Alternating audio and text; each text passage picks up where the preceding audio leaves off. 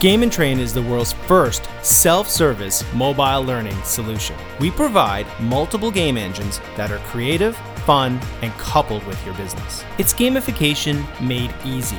Create, publish, analyze. How are you today, boys and girls? Come and join me classroom and I'll teach you something about aging. As you can see, I have first-hand experience with the aging process. What I want to talk about today is a little bit in a follow-up in the video. We talked about the remarkable work of David Kaufman at Simon Fraser University, who has been Canada's foremost researcher in the area of gamification for over the past 10 to 12 years and continues to do so. What I want to talk about is the projects we're currently engaged with in Age Well. We mentioned one of these studies last week. Age Well is a $36.5 million grant that was awarded. There were over 80 submissions for this grant to create a National Centre of Excellence in Canada for aging research. More focused on the development of technologies to assist in aging. Think about smart wheelchairs. Think about Skype home monitoring systems. Think about ways that we can help the aging population with technology. So Age Well is, as we said, a grant. There were 80 applications for this grant. Out of these, there was something in the area of 10 that were shortlisted, and one of these was the particular Age Well grant that was put forward for a National Centre of Excellence that was headed up through not only Simon Fraser University, but the University Health Network and many, many other partners, which are listed at the end of this video. The only reason I wanted to bring this up in this discussion is that our work in Age Well and our partnership that Ryerson University and Baycrest Health Sciences holds with Age Well is to look at what's called Work Group 4.2, which is social connectedness in aging. What we're interested in looking at here is the connection between individuals which can be fostered by gamification and gamification-related activities. In this research line, our goals are to not only look at things like digital narrative, but to also look at the way we can use games to increase social connection with seniors. There's many ways that we can approach this kind of research project, but it all develops from some basic concepts in scientific testing in this area, of what we call qualitative research. Qualitative research in game-based learning has a lot to do with measuring engagement and measuring involvement and measuring outcome and actions from learning and training. In this case of Age Well, we're not looking at training specifically, but looking at how we can connect seniors using game psychology. I think it's useful for us at this point to review, therefore, what we mean by game psychology and get a sense of how gamification is going to proceed in a research setting like this. If we have anything called game psychology, it's going to be divided into about 5 main areas. The first element of game psychology is that of intrinsic motivation. Are we able to motivate people through a game system to engage in a learning process or another outcome? The second thing we want to look at here is engagement. So not only do we look at intrinsic motivation, but engagement.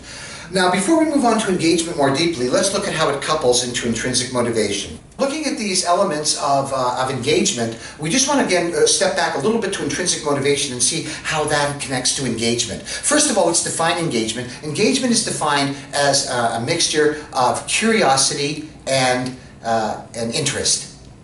So if you have curiosity about something, but you have learning or involvement or interest in it, that is what we call engagement. So it's the process of curiosity. That's the key. Remember, engagement equals curiosity with your learning. So engaged learning is curious learning. One can know what lies around the next bend.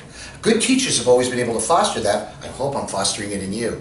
So if we look at the idea of intrinsic motivation, let's just understand this. The Proceedings of National Academy of Science produced a great paper about 2 or 3 years ago in which they looked at 11,000 West Point graduates, followed them in their career for 20 years, and they pre-assigned them to either high intrinsic motivation or high extrinsic motivation at the start of the study. There are ways of measuring intrinsic versus extrinsic motivation. Intrinsic motivation is when you want to do it yourself. Extrinsic is when someone's paying you to do it or there's some external reward. And they began to track them. Well, guess what they found out after looking at them for 20 years? West Point cadets that had gone on who were at high intrinsic motivation had great promotions, great salary changes, generally succeeded in their career in the military. People with high extrinsic motivation had much lower levels of success, and in some cases almost self-sabotage in their careers. Fascinating to see that intrinsic motivation predicted career success. We could say that we knew that was the outcome, but what we want to say about research right now is you can say you know, but until you do the research, you don't know. but now we know. So you can safely go with your old assumptions that, yeah, if a person has intrinsic drive to move forward, they're going to do better in life than someone who has to be externally rewarded. What they found with the extrinsic rewards was fascinating. Multiple extrinsic rewards failed to influence the IM group. That means that if I'm doing a job of being a game designer, which I dearly love, and I'm making $50,000 a year, if you suddenly offer me $500,000 a year, I'm not going to do any of a better job for you. I'm already doing the best job I can.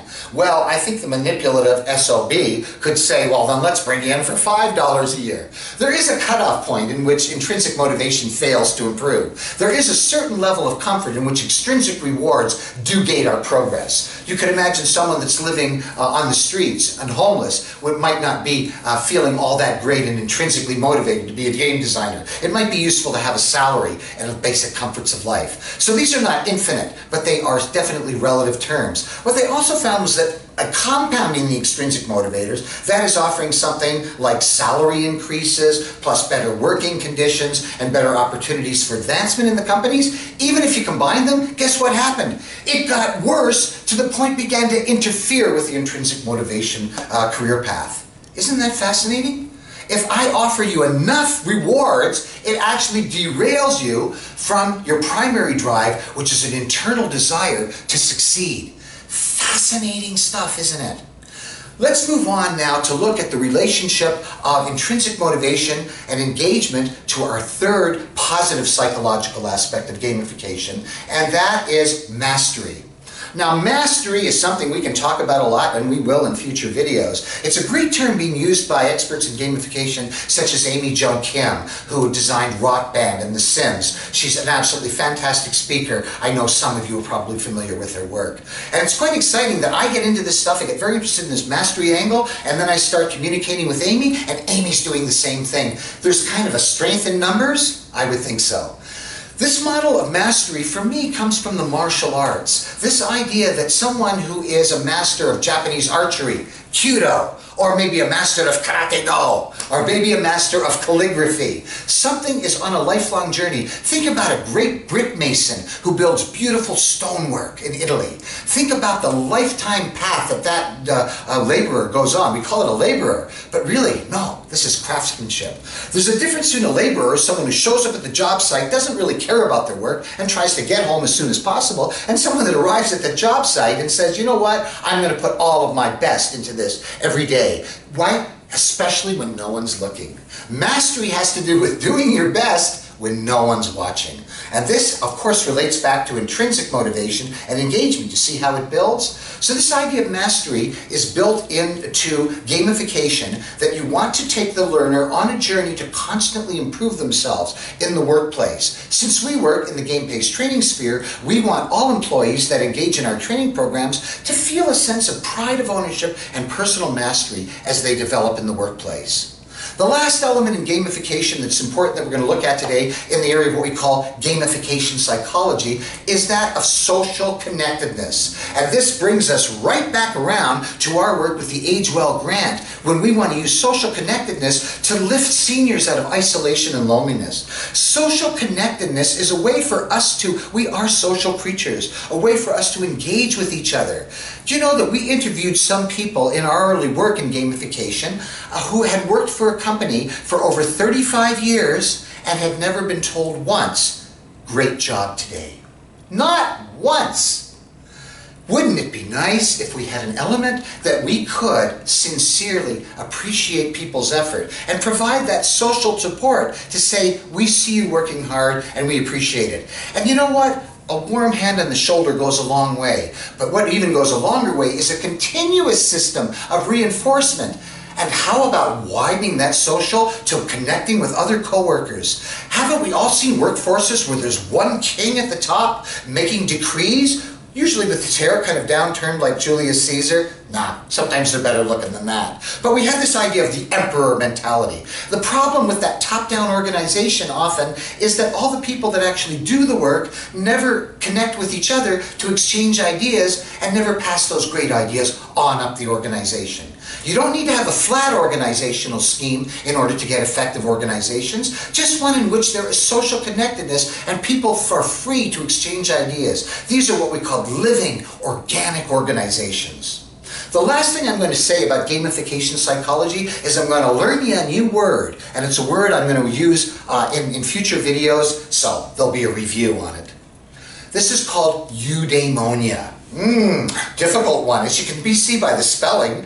Eudaimonia is a term developed by Aristotle. It was developed by Socrates. It was used by Plato and Aristotle, and has recently found its way back into the research literature in aging. Eudaimonia means purpose in life. There is a rubric we could draw. Imagine an XY graph. And going up this way is something we call hedonia. That is pleasure in life. Oh, you could have a pleasurable life, couldn't you? But you might do it at the expense of everyone around you or at the expense of all of your bank savings. Hold off on that trip to Curacao just another week. All right, then let's look at this axis down here, our x-axis. This is eudaimonia. Eudaimonia is purpose in life. You can imagine that when you have a high level of pleasure in life and a high level of purposeful fulfillment, you reach a stage, and guess what that's called? Flourishing. Yes, we're using eudaimonia now in research and aging, and we're going to use it in a lot more areas as we look into these areas like gamification. So positive psychology is all based upon this general model of us getting great pleasure from life and personal reward, but also feeling like our life has meaning and purpose. Gamification is a system of psychology which brings together this bundle of elements. We put it into a training program to help move the employees in your organization toward a state of flourishing. If people are flourishing in the workplace, ROI is strong, outputs are strong, and generally people are going to like coming into work. If someone likes coming into work, that's a great start, isn't it? Until next week, keep on looking up. Game and Train. Mobile, self-authored, gamified learning. Check us out at gameandtrain.com.